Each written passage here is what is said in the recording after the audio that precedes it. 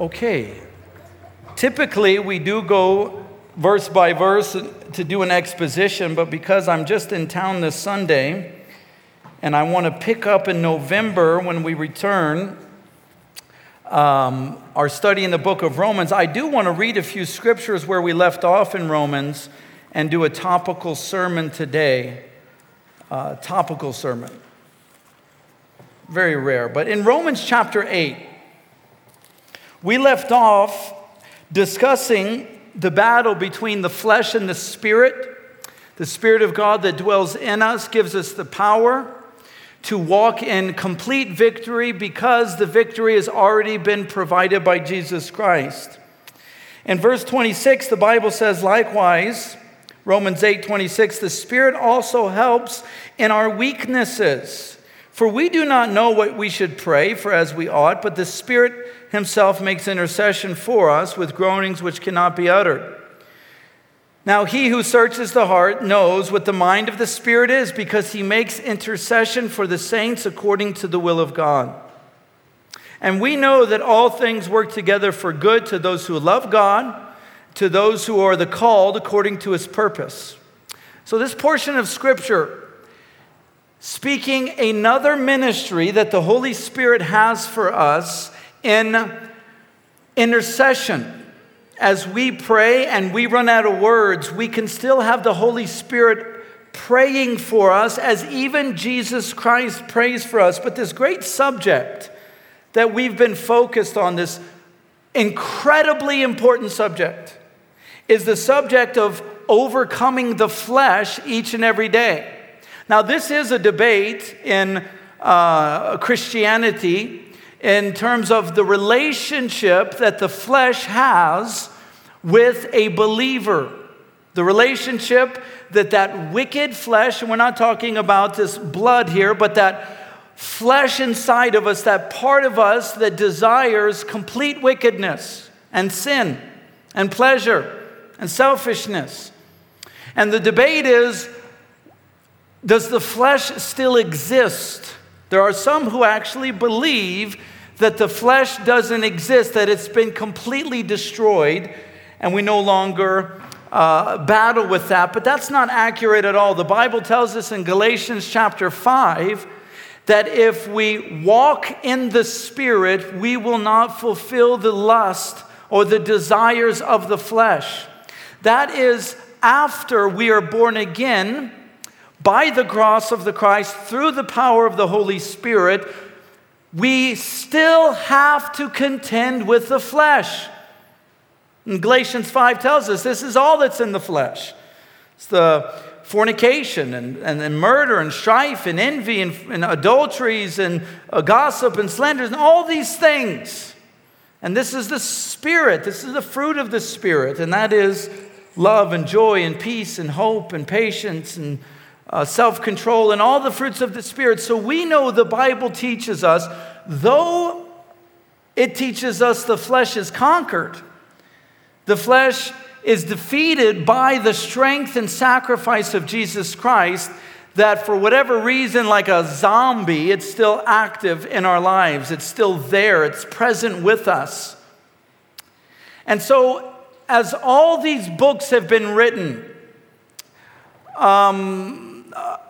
concerning the flesh and the relationship, one of the things that is clear from Scripture is that though the flesh is defeated, we can still give into the flesh and commit evil deeds even as Christians and believers.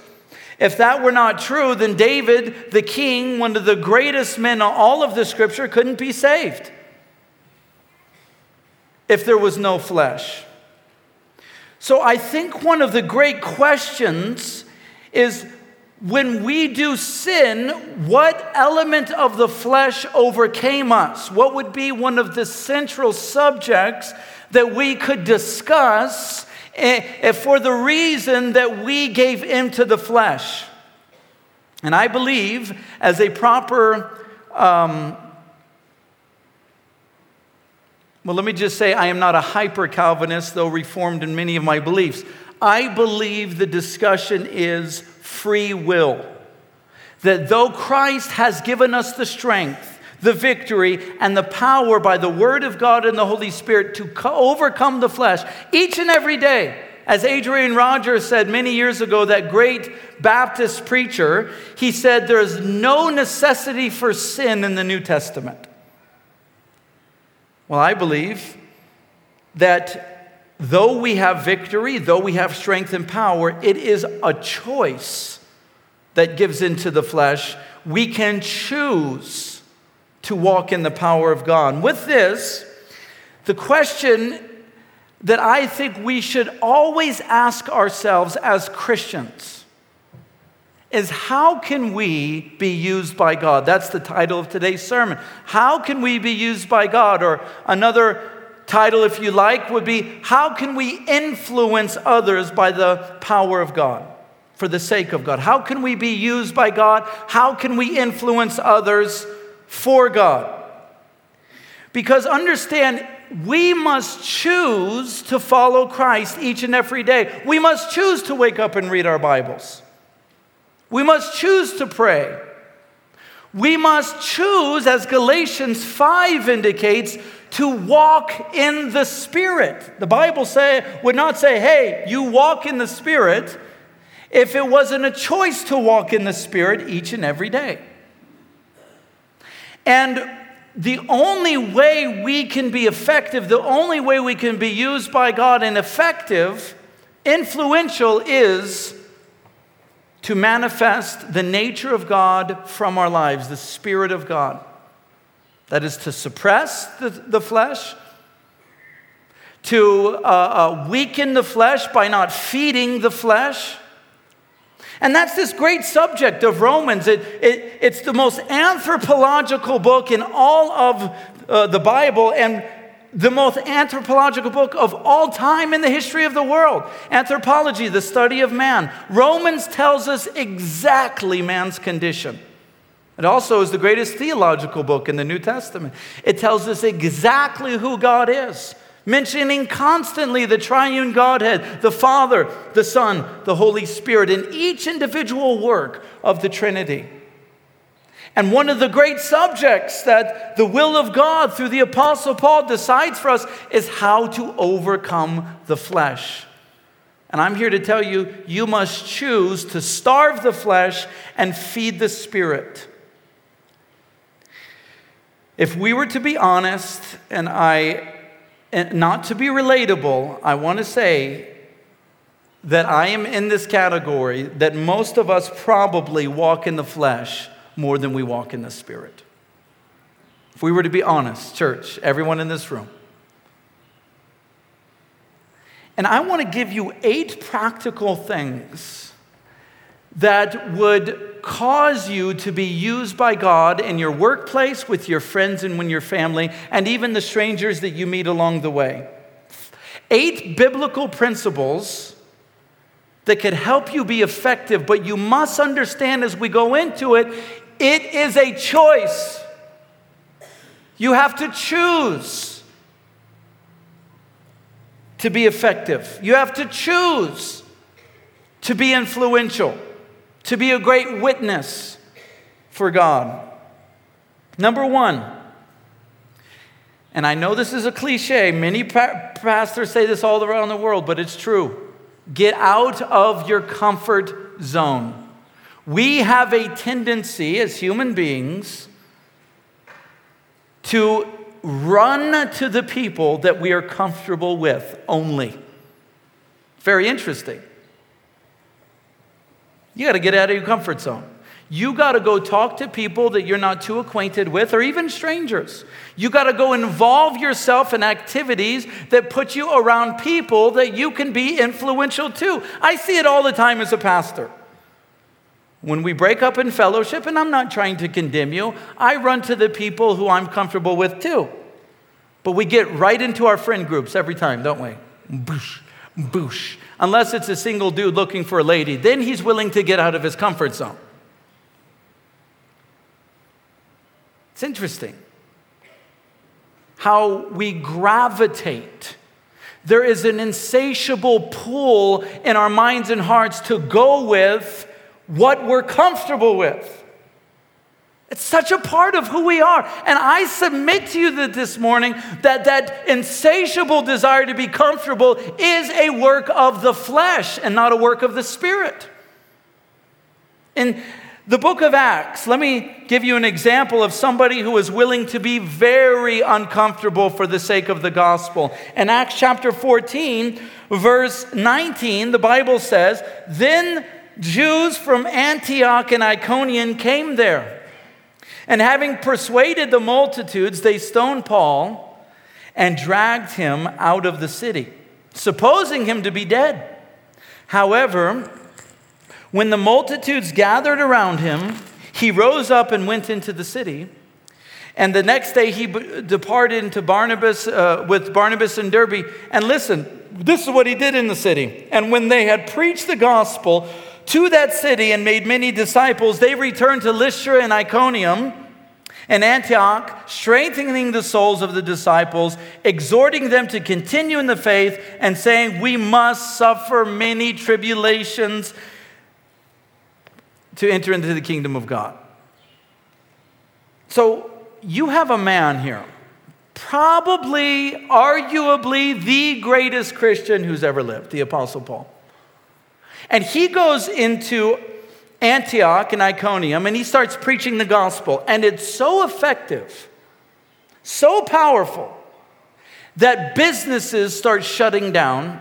And the multitude is convinced by this small mob, which is classically happening in America, a small group of people making the most noise, trying to do, all this stuff.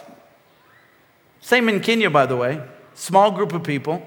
You will have the LGBTQ, what did Dina say, QRS community. And listen, we got to love them. We got to share the gospel with them. But you will have them making the most noise, though they're a minority. That's exactly what happened here. Exactly what happened. You have these business owners that are losing business, inciting the multitudes, and they convince them to stone the Apostle Paul. They presume him to be dead, throw him outside the city gate.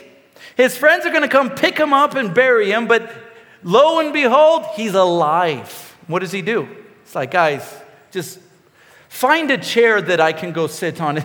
Is there any? I was stoned. You guys, and no doubt the friends of Paul and those who were serving under him would find him a chair, a comfortable place, like just rest. Can you imagine the friends? You can. You guys are so hospitable and caring at times. I said at times, but mostly. That what you would do if the Apostle Paul was stoned in front of you. You'd be like, if he tried to go back in that city, you'd be like, no, you have to go to the hospital. All you doctors and nurses, you'd have Ronnie right over there. So, this is what you got to do. This is the medicine you got to give. Is Ronnie here? You'd have all you nurses like, you can't go back in. You are not caring for your body. Get to the hospital. But what does the Apostle Paul do? He goes right back into the city and he starts preaching the gospel. How insane is this man? He's not giving in to the flesh in this moment at all. This is a man willing to exist, to daily live outside of the comfort zone, which by definition is living in the flesh. No wonder he was so effective. Let me put it this way. For a different way to say this first point, getting out of the comfort zone, try something new. Try something new. You know what one definition of insanity is, don't you? Doing the same thing over and over again, expecting different results. You who are addicted to pornography, try something new. Throw away your phone. I bet you it works 100% of the time if you don't have access to the internet. Or you make sure you have a blocker on your phone. You can't access. Try something new if you're like, Pastor, I keep on falling. I keep on failing. You didn't do anything different from the last time I talked to you. How do you think you're going to succeed? I had to go around to say that one. Try something new. Have you shared the gospel with all of your colleagues? Oh, I know Kenya is a Christian nation, but 90% of them are in a prosperity gospel church. Go tell them to serve God without them being blessed with finances and health. Try something new.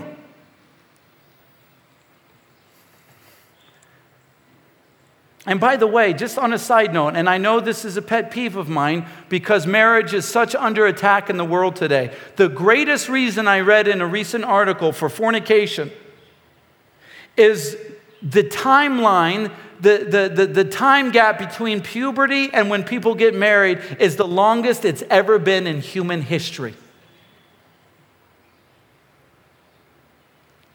Hey, guys, try something new. You actually have to talk to a woman before you get to marry her. Did you know that, guys? You know why you never answer when I talk about marriage? Because you don't want the single lady you want to talk to next to you being like, yeah, I want to talk. Try something new. Go share the gospel with a stranger. Just try it once. Be nice. Be like, hey, the Lord has pressed it on my heart to talk to you about Jesus Christ. Do you know him? You know, I used to be so offended all the time when people would use the Lord's name in vain. I would just go mad all the time. You know how people will use Jesus Christ's name, but they're not really calling out to him? They just say it as a cuss word. Have you guys heard this? And instead of getting mad all the time, I decided to switch it into a gospel opportunity. And so when people say, that name, I won't do it, but it's very, very offensive. I'm like, oh, do you know Jesus Christ? Because he's my Lord. And they'll be like, what? Yeah, you mentioned his name. I was wondering if you know him. Because, he saved me. He bled out every drop of blood. I was wondering why you used it so casually as you were cursing. You guys ever tried that? Try something new. It's very interesting. You'll see people twitch. They immediately start having spasms in their face. Confront the world over their blasphemous speech of our Lord. Get out of your comfort zone, church. Try something new. Number 2, walk in the power of God.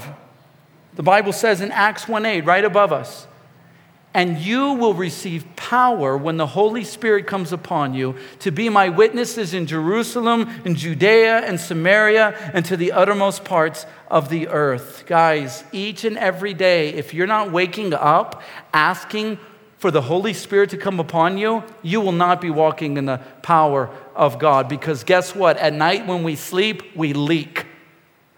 We just leak out. Not that the Holy Spirit's not with us. But for some reason, we just get fleshly in the morning, don't we? You Kenyans don't even say hi to each other when you wake up. I just heard that yesterday. You wait like an hour. I shouldn't say you Kenyans. I do the same thing. You wake up. The first thing before food, the first thing before water is Holy Spirit, fill me. Father, fill me with your Holy Spirit. You know, the Bible mentions this in the Gospel of Luke. If we, being evil, know how to give good gifts to our children, how much more will the Father give us the Holy Spirit for those who ask? We must walk in the power of God. It's by the Holy Spirit and by the Word of God. 1 Corinthians 1:18. The Bible says, for the message of the cross is foolishness to those who are perishing, but to us who are being saved, it's the power of God.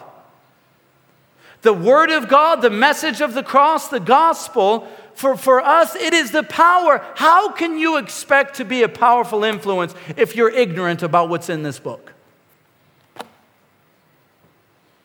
If you can't tell me 3 things the Bible says about marriage, you're ignorant about this book. If you can't tell me 3 things that the Bible says about friendship, you're ignorant. You have no power. You have no power if you don't have that knowledge. You have no strength. How can you walk in power if you don't have the Word of God? You must walk in the power of God. Number 3, don't live in the past. Don't live in the past. Philippians chapter 3, verse 13 and 14. The Bible says, brethren, This is the Apostle Paul. I do not count myself to apprehended. But the one thing I do, forgetting those things which are behind and reaching forward to those things which are ahead, I press toward the goal for the prize of the upward call of God in Christ Jesus. The Apostle Paul says, forgetting the things that are behind. This is the complete opposite, antithesis of what modern psychology is telling our children and us. By the way, I hear somebody going, I want to go get a psychology degree. I'm like, for what? What are you talking about? To study the mind without knowing the soul is fruitless. And all modern secular psychology is so Freudian. Who wants to get advice from Sigmund Freud? And so much of the church is involved in this. And listen, I don't care if you've studied this for 4 years. It's always the same. It's bring up the past. We're going to sit you down. This is what they do. I want to know the first memory that you have. Do you know that God, in his infinite wisdom, causes children not to have good memories for a reason? Can you imagine having a perfect memory of the day you were born? How terrifying would that be? That would haunt your nightmares every day. I don't even want to get descriptive. It's terrible. Can you imagine for however many months, 24, I don't know. I don't know. For some of you, it's still, you breastfed when you were 5. Can you imagine at 8 months having a perfect memory of breastfeeding on your mom's breast? And it's still in your mind every day? How terrible would that be? Ah! There is a reason why children forget. There's a reason. It's because God is wise. And then old Freud comes along and say, no, the first thing you can do in trying to help somebody is, what is your first memory, especially if it was a harmful one? And they want you to drag up the past. Oh, well, you know what? In modern psychology, they can even probe the mind and bring out memories that were put in a forgotten file of when people were molested and raped. And they're like, oh, now that we know you were abused, now we can deal with it. No, God dealt with it by giving you a short memory. And God forbid it was when you were older than it happened and you still remember. It is a terrible thing that women go through, and young boys. And by the way, if it did happen, you don't need to think about it every day.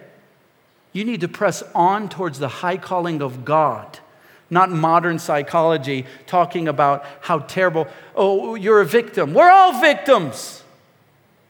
Some worse than others, I get it. But we're all victims. Satan has attacked you and sent demons after you your whole life. And even worse, you're a victim of your own desires, which is the flesh. Forget the past as much as you can. I'm not saying don't be a student of history. It's important to know history. I'm not saying forgetting the grace of God in the past. But receive the forgiveness of Jesus Christ and stop beating over yourself over past sins. Forget it. Move forward. Number 4, create godly habits. Hebrews 10:24 and 25 is where we see that word habit, and really the only time in Scripture. And it says, let us consider how we may spur one another on towards love and good deeds. How do we do that? Do you know the central subject here is going to church? It says, not giving up meeting together, as some are in the habit of doing, but encouraging one another. You know, even in the early church, people thought they didn't have to go be plugged into a local church. They started not coming to church on Sunday morning, which the early church met on Sunday morning, no matter what the SDAs want to tell us. Is this too rough? Make it a habit in this context of going to church. It even goes on to say, do not forsake the assembling together of believers, even so much as you see the day of Christ approaching. It says to stir up each other in love and good works. Do you know what's interesting? And listen, if you disagree with me on this, that's okay. Each person has their opinion. It's okay if you're wrong on this issue. During the COVID, when they were shutting the world's churches down and letting strip clubs stay open, do you know the reason they gave the church? The government gave the church. Since when does the government ever give churches good reasons to close its doors? I don't care what the government says. I automatically disbelieve them because they're the government. And then they say, hey, the reason why you should close your church is if you really loved each other, you would not want to get each other sick. Isn't that fascinating? It's like, well, no, I don't want to get my friends and the body of Christ sick. That's true. That's interesting. But Hebrews talks about, in Hebrews 10 as well, you know what it talks about? It talks about the reason why we gather together is love itself. Isn't it fascinating that the greatest portion of Scripture in the Bible, the clearest command to attend church is for the sake of love, but Satan convinced the majority of churches in the world not to meet because of love. He is so counterfeit, it's laughable how Satan has never had an original thought. And then it says, as much as you see the day of Christ approaching, we've never seen a time where we think the day of Christ is approaching and the governments of the world convince the church not to meet. How silly. Now that's a side note, but back to creating godly habits. You have to choose to have good habits in your life, both physical and spiritual. Let me give you a couple of physical ones. Eat healthy. Eat healthy. You know what's good for your mind to eat healthy? It actually quickens your mind. Another one, drink plenty of water. Guys, this is a holistic sermon right here. You get it all. Just do this today, please. Just, if not, share the gospel, which is more important, but go drink 10 glasses of water today. I guarantee you have more energy and you have a clearer mind. Just drink 10 glasses of water. That's a good habit.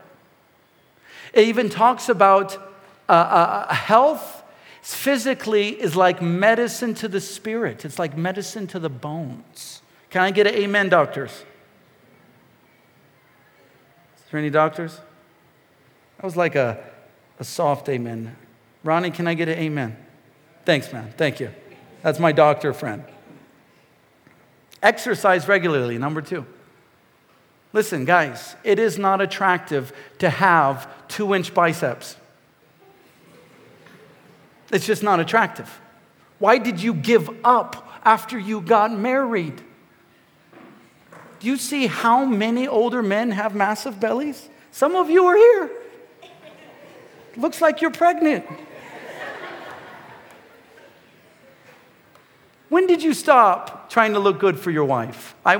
It's important to exercise. And listen, maybe your schedule's full and you can't get to the gym. Good. A man shouldn't go to a co-ed gym anyways. Just so you know. It's okay sometimes, but you got to be careful. But listen, maybe you can't get to the gym. You can do push-ups. Guys, just start doing some push-ups. Do 100 push-ups a day. You'll notice a difference. After 3 weeks, you'll notice some muscle tone. And it's good to have muscle tone. You don't want your future wife to grab your arm and feel jello.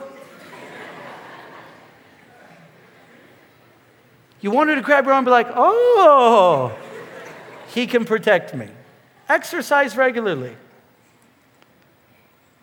And for your spirit, spend time with God. That's a non-negotiable. If you're not spending time with God each and every day, I can promise you, you will not be effective as a Christian. You'll have zero influence on the world. You will have zero power over your friends for the sake of God. Another one, read. Become a reader. It's a great habit. Become a reader. If you don't read books, and I don't want the excuse, well, I'm not a reader, that's dumb. That's silly. I've heard people say, well, I don't like reading. You don't like reading. Oh, so you don't like being smart? You don't like being knowledgeable? You don't like being educated? Have you guys ever noticed if you start the habit of reading and you get into it, you can even talk to people better because you have things to talk about? Facebook, and I'm not against Facebook if you're salt and light, but Facebook has contributed nothing to social interaction. You get young people today, it's almost like I'm trying to be nice. They can't talk. They go up and be like, hey. So what are you interested in? I don't know. What am I interested in? Ding, ding, ding, ding, ding, ding, ding.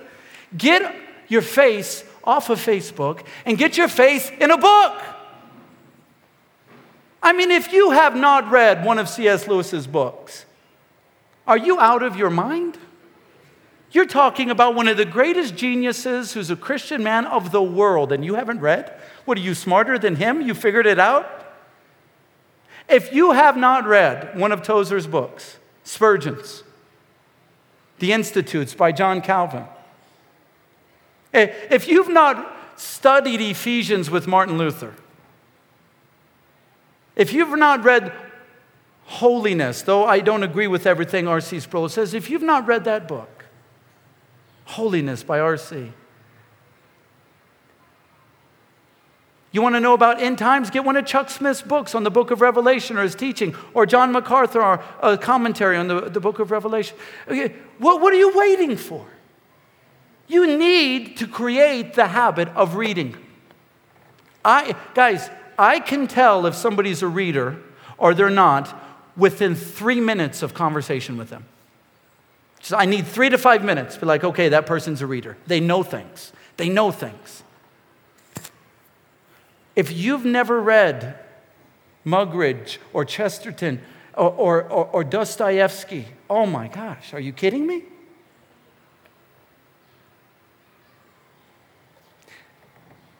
Create godly habits. Number 5, be joyful in all things.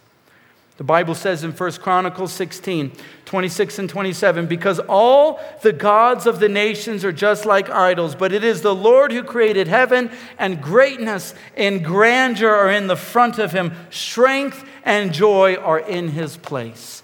A joyless, pruny Christian is not very fun to be around. You guys know those people who walk into the work and their face just looks like a prune. It's like, you guys pray for me. Those people annoy me. They're like, what's wrong with you? I'll say this to me. What's going on? What's wrong with you? Okay, yeah, we all notice when you walked in here, you're not having a good day. How's it going? Now listen, I understand that there's a level of discernment that needs to go on here, and maybe somebody, you got to have discernment. Maybe somebody's joyful all the time, and then they walk in on a rare occasion. Don't go up to them and be like, you have no joy. The wisdom. But that person, day after day after day, who calls themselves a Christian that has no joy, it's not good. We heard a testimony yesterday of a daughter, one of our worship team, telling her mother, you have no joy. You're like grandma. You're just mad every day. Do you have joy? Do you know the power of a smile and an encouraging hello? To let people know you're happy to see them. And listen, if you're not happy to see them, fake it.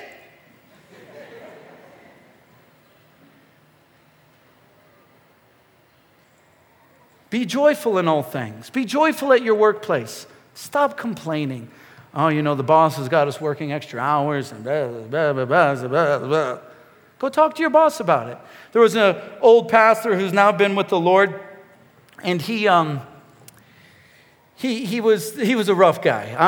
I'm talking more roughly today than I actually am. I'm a softie, but this guy was an assistant pastor, and people would come in and start complaining about somebody in the church. And he would get out his notepad and a pen and he would start writing.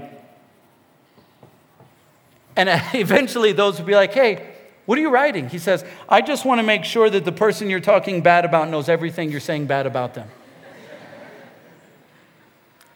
You know, they immediately stop talking bad about people. Be joyful at your workplace. Some of you have terrible jobs. I get it. Many of you aren't getting paid by your employees, and it's not right. I agree with you.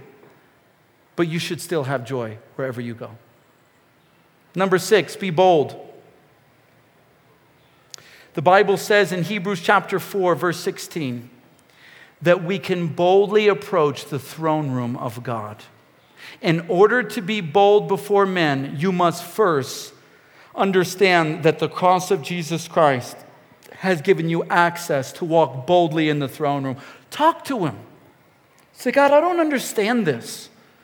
I don't understand why Kenya is so poor and I've had to grow up hungry at times. I don't get it.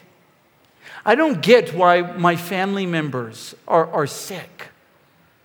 The Lord will speak to you. He's gracious. He's kind. Be bold. If you can bow before God, then you can stand before men. The Bible says in 1 Thessalonians chapter 2, verse 2,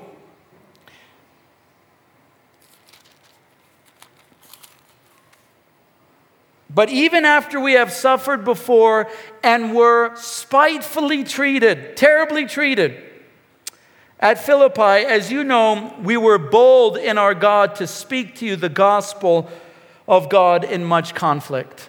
These guys are going through terrible things, prison, beatings, and yet they are bold before man. We live in a very pluralistic society. And it has permeated the church. Pluralism, plurality, diversity. You hear these words all the time. We need to be diverse. Usually it's a guy with a list. We need to be diverse.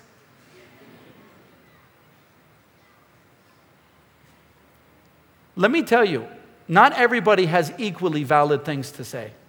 The only thing that is valid is when truth is spoken. I have every right given to me by God to tell a Muslim that Jesus Christ is Lord, because that's the truth.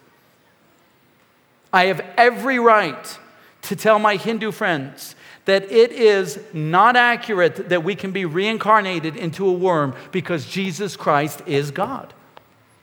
Every right. And to give you an example of pluralism and how it's permeated, even our language permeated, let me tell you, if you go up and say to somebody, well, I believe that the Bible is God's word. That's a pluralistic statement. The Bible is God's word whether you believe it or not.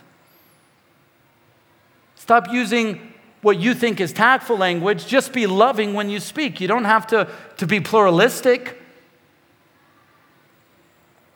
You don't have to be like, I believe. No, the Bible is God's word. He created you and you're estranged from him, and you ought to get to know him because he loves you and he died for you. He wants your sins to be forgiven. Be bold. Be bold. Number 7, take it easy on yourself. I know that's kind of a slang way to say, but Romans 8:1 says, there's therefore now no condemnation for those who are in Christ Jesus. Stop treating forgiveness as something to be earned, but rather something to be received. It's a free gift. It's a free gift. You don't need to beat yourself up all the time for failing. If you want to be used by God, you need to move forward and not live a legalistic life. Can you imagine if we as a worship team were so legalistic over every time we made a mistake? Which you don't notice all the mistakes we make. We make them all the time. One time my wife was singing Man of Sorrows. And one of the lines in the song is praise and honor unto thee, T-H-E-E. And she's sitting there on a Sunday morning, praise and honor unto me. We heard her. Oh, we laughed at her. We laughed to this day. That was years ago. Right in that room, we're laughing. Can you imagine if we were a legalistic worship team? Got in there and had a meeting with the elders. Out of the abundance of the heart, the mouth speaks.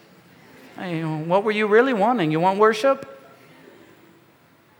Take it easy. Breathe easy. We're all just a bunch of wicked, infinitely wicked compared to his righteousness. This is no excuse for sin. But you need to let go of the past. You need to walk in the freedom of forgiveness. Take it easy on yourself. And number 8, enjoy the presence of God. Take pleasure in him. The Bible says, you make known to me the path of life. In your presence is fullness of joy, and in your hand are pleasures forevermore. In his hand. And I want you to know, his hand is not closed to you. It's open. Open. He wants you to have them. Have some pleasure. Not fleshly pleasure, not worldly pleasure, the pleasure of the presence of God. Practically speaking, sometimes you just need to sit alone. Turn your phone off. Get away from people. And speak to him and just say, oh Lord, fill me with your pleasure. The pleasure of your presence. The beauty of your nature working through me. Give me love for my enemies. Have you ever experienced the pleasure of having love for somebody that you previously hated because they hurt you? Only God can give you that pleasure. As the worship team comes up, number 1, get out of your comfort zone. Do something different. Number 2, walk in the power of God. Number 3, don't live in the past. Number 4, create godly habits. Number 5, be joyful in all things, your workplace. Number 6, be bold. Number 7, take it easy on yourself. Receive forgiveness. You can't earn it. Number 8, enjoy the presence of God, which are pleasures forevermore. You guys do these 8 things. We could go over 100. You do these 8, you will be used by God. You'll have people asking you where you go to church. Like, you know what? We really like you. You're just always joyful. You just have this power about you. Where do you go to church? Guess what you're going to tell them? Calvary Chapel. Not because anybody here is, you're special, in a sense, but in terms of the power, it's Jesus Christ. It's his word. He's amazing. Welcome, worship team. You do those 8 things. You apply them. You apply them, guys. You go out in that world and you start winning souls for Christ. We'll fill up this church. We'll rip it down. We'll build another one. We'll see people saved. There is a harvest still to come for Calvary Chapel Eldoret. Amen? As we pray, I'm going to ask the ushers and deacons to come forward to receive today's offering for those who have purposed in their hearts. Let's pray together. Lord, we thank you for the privilege of your word, the privilege of knowing how our attitude should be. There's no room for complaining. There's no reason that we should make the journey of life and not apply these biblical attitudes. We don't want to be useless. We want to be used, Lord.